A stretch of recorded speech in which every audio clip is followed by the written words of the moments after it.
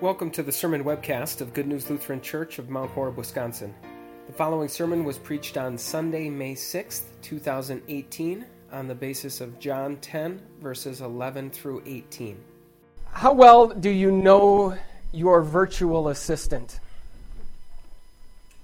It's kind of an important question whether you realize it or not. You see, if you want your virtual assistant to look up the answer to some question for you or provide some sort of driving directions or maybe set an appointment on your calendar or send out a text message to your best friend, you need to know. You just need to know that if it's an Apple, you say, "Hey Siri."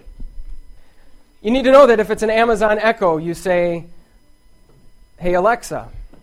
You need to know that if it's any device that is operated by Google, you just say, "Hey Google." Apparently they didn't feel the need to come up with a name for the virtual assistant. But knowing your virtual assistant is maybe kind of important. And yet, you know what's even more important? Not how well you know your virtual assistant, but how well your virtual assistant knows you. Amazon, in particular, found this out about a year ago as they received all kinds of complaints and criticism for something that had happened. It all started when a 6-year-old girl successfully used her parents' Amazon Echo to buy this very expensive, luxurious dollhouse. She just told Alexa what to do, and Alexa did it. She listened, she ordered it, she bought it. But that was really where the story just started. Most of the complaints actually came from somewhere else. You see, as people watched news stories of what had happened with this 6-year-old girl, news stories that used words like Alexa and order and dollhouse, the little Amazon Echoes that were sitting in the very same living rooms where televisions were playing that news story, heard those words, picked up on them, listened to them, and it turns out a whole lot more people found themselves to be the proud new owners of this luxurious dollhouse. That was when Amazon started putting voice recognition software into those Amazon Echoes. Voice recognition, the ability to tell the difference between one person's voice and another. It can be very, very important. And not just in terms of making sure that some expensive dollhouse doesn't show up on your front doorstep. You maybe know that an increasing number of online banking security systems use voice recognition to let you into your bank account. And so they better be able to tell that that voice really belongs to you. You maybe also know that sometimes criminal cases can be built not just on eyewitness testimony, but on ear witness testimony. People having the ability to hear a very specific voice, recall that voice, and correctly identify to whom that voice belongs. Voice recognition can be very, very important. And yet, even more important than any of that, Jesus wants us to know today that proper voice recognition is also very important for our souls, and therefore very important for our eternities.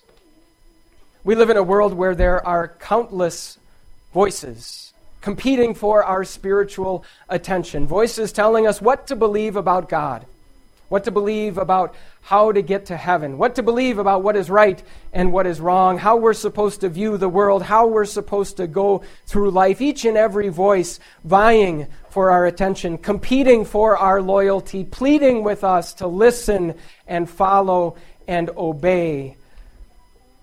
And so how in the world, with all of those voices ringing through our head, are we supposed to recognize the right one?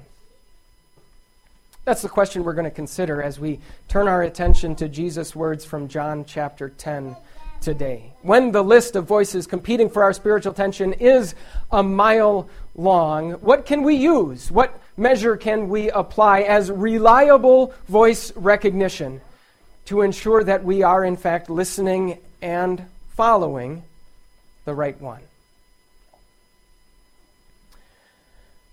But why do we need to listen at all? That's maybe a question that people would right away ask, and that maybe is good to right away answer. Why do I need to listen to any voice? Why do I need to follow anyone else? Why can't I just do my own thing and make up my own mind and listen to my heart and follow the voice inside of my own head? Why do I need to listen to anyone? It's really no surprise that those kinds of questions occur to people. It's, I think, one of the most important reasons why Jesus chose to use the imagery that he uses in these verses, why he describes us as sheep. Sheep are notoriously stubborn. Sheep are notorious for wanting to go their own way, for wanting to choose a path all for themselves. And so it's no wonder that Jesus refers to us as sheep. But notice what else Jesus wants us to know. He wants us to know that there are people who are after us. There is a wolf who is sort of prowling around the flock, just waiting for one sheep to distance himself enough from the flock so that he becomes easy prey, easy pickings for the wolf. And then, in addition to the shepherd who's trying to keep us on the right path, Jesus says there is also a hired hand, someone else who is telling us a direction that he wants us to go. So we might think that it's a good idea for us to just make up our own way, to choose our own path, to listen and follow our heart. But not only is that not a good idea, in reality, it's not even possible. And even though we tell ourselves the opposite, I think deep down we know better. If you happen to be paying attention a couple of months ago, you might have noticed that a couple very famous athletes, NBA basketball players, including LeBron James, sort of stirred up a little bit of controversy by offering very vocal opinions about social and political issues. And it was interesting to see how certain people, sort of on the conservative end of the spectrum, wanted those athletes to just keep quiet and stick to the sports that they played. One commentator even said, "Shut up and dribble." But then just recently, about a week ago, if you were paying attention, you maybe noticed that the same thing kind of happened only from the opposite end of the spectrum. Famous singer Kanye West offered some opinions that people were a little bit surprised about. And this time it was people on the liberal end of the spectrum who kind of just wanted him to keep quiet and stick to singing. Why? Is it because in either case, their opinions, their voices were that articulate and well thought out? I don't think so. I think it's because deep down we know that no one goes through life just making up their mind for themselves. Everyone is influenced, and especially by very famous, very influential people. Especially young, adoring fans might be swayed by the things that they are hearing, and so people want those voices to keep quiet. If everyone could just decide for themselves which path they wanted to follow, then it wouldn't matter who said what. Deep down, we know better. It is not possible to go through life just choosing your own path. It's certainly not a good idea to do so. We're all listening to, we're all following someone. Now, am I concerned as I stand in front of you this morning that either Kanye West or LeBron James is going to be the biggest spiritual influence in your life? No, not at all. But there is something I am concerned about, is that someone else would be. Why is it so very easy for us to reduce hearing the voice of Jesus to something that's pretty low on our priority list? Why is it so very easy for us to compartmentalize our religion, our faith, into just kind of this one teeny tiny corner of our lives? Is it possible that it's because we think that in the meantime we aren't being influenced by any other voices? Friends, make no mistake, if I hear the voice of Jesus, or bring my kids to hear the voice of Jesus for just one single hour a week, at the end of that week, the score is not Jesus 1 and every other voice 0. At the end of that week, the score is Jesus 1 and every other voice 167. If we are not hearing the voice of Jesus, rest assured, we are hearing the voice of someone else. Our souls, our hearts are sort of like cups that are going to be filled up by something. And if they aren't filled up by the pure and clean water that our good shepherd wants to lead us to, they are going to be filled up by filthy, polluted waters that are only going to poison our souls. And so, yes, it is inevitable that we are going to be listening to someone, which means that we do need to know how to determine what's the right voice. And so, thankfully, Jesus helps us know how. He says, I am the good shepherd.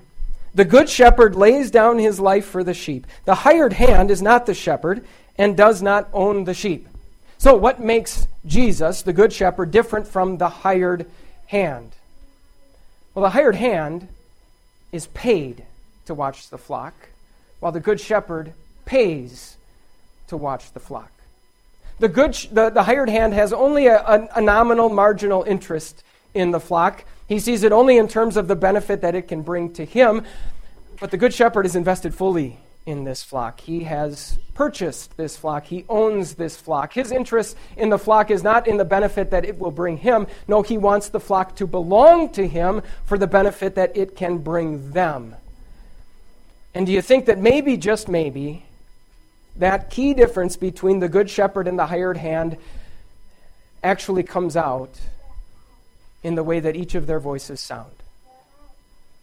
That's the other thing Jesus wants us to know. As he invites us to follow him as the good shepherd, he says, I know my sheep, and my sheep know me. I have other sheep that are not of this sheep pen, and they too will listen to my voice, and there shall be one flock and one shepherd. Friends, there are a lot of spiritual influences in your life, but only one has already demonstrated his character by going completely all in on you, by laying down his very life for you, by purchasing you for him with his own blood, which is a guarantee to you that when the wolf approaches, he will not run away. A guarantee that his interest in you is not just in what it will do to benefit him, rather he wants you to belong to him for all of the benefits that he can bring to you. And that key difference between the good shepherd and the hired hand will play out in the way that each of their voices sound. Let me give you a couple examples of how this can work. So there's the wolf just looking for an opportunity to attack one of the sheep in Jesus' flock. And let's say that the attack that the wolf brings is temptation. Look at this sin. Wouldn't this be nice? Wouldn't this be fun? How does the hired hand respond? Well, the hired hand doesn't own the sheep. His interest in them is only marginal. And so he's going to respond by saying, if it works for you, go ahead and do it. If it makes you feel good, if it makes you happy, by all means. Don't let anyone stand in your way. Don't let anyone tell you otherwise. In contrast, the good shepherd, he's already bought the sheep. He owns the sheep. He cares far too much about the sheep to stand by and watch them do something that will harm them. And so when Satan's attack is temptation, the shepherd's voice will rebuke and warn. Let's say the wolf's attack is guilt. Right after getting you to fall into that sin, then the devil loves to say, oh, look at what you've done. Look at this awful sin. Look at what a terrible, awful member of God's flock that you are. How will the hired hand respond? Well, again, the hired hand sees the sheep as nothing more than an investment. And so if he can help the sheep correct their lives, if he can help them straighten out their acts and fix the messes that they've created, then he probably will, because that'll make the sheep better, that'll make the sheep more valuable, that'll make the flock look better. But the good shepherd, he's already laid down his life for the sheep. He has bought the sheep, not as some investment, not as a fixer-upper, not as a project that he can pour a little bit of sweat equity into so that someday he can then turn around and sell them at some great return. No, he looked at you exactly as is, knowing all of your faults, knowing all of your failures, and he laid down his life to buy you. And so when the wolf comes with his guilt, the shepherd doesn't pile on by pointing at that very same guilt and telling you all the different ways that you should fix it and correct it. No, instead, when the wolf comes with his guilt, the good shepherd points to his hands and his feet. He points to the scars the marks on his own body that remind you of the payment that he has already made for each and every one of those sins. Let's say the attack that the wolf brings is suffering. You live your life and it kind of seems like evil is always just nipping at your heels. Declining health, financial stress, sudden, heartbreaking loss, frustration, and anger about life. The hired hand turns and says, well, I guess God left you. I guess God went away. If all these bad things are happening to you, then you must have done something to make God angry, and you better figure out how to get him back on your good side. But the shepherd, the good shepherd, has already laid down his life for the sheep, which means he knows that God will never leave them. In fact, his suffering also reminds us that when we are suffering, that's exactly where God is to be found most. That's exactly when we can be most confident of his presence in our lives, because God does his best work in suffering.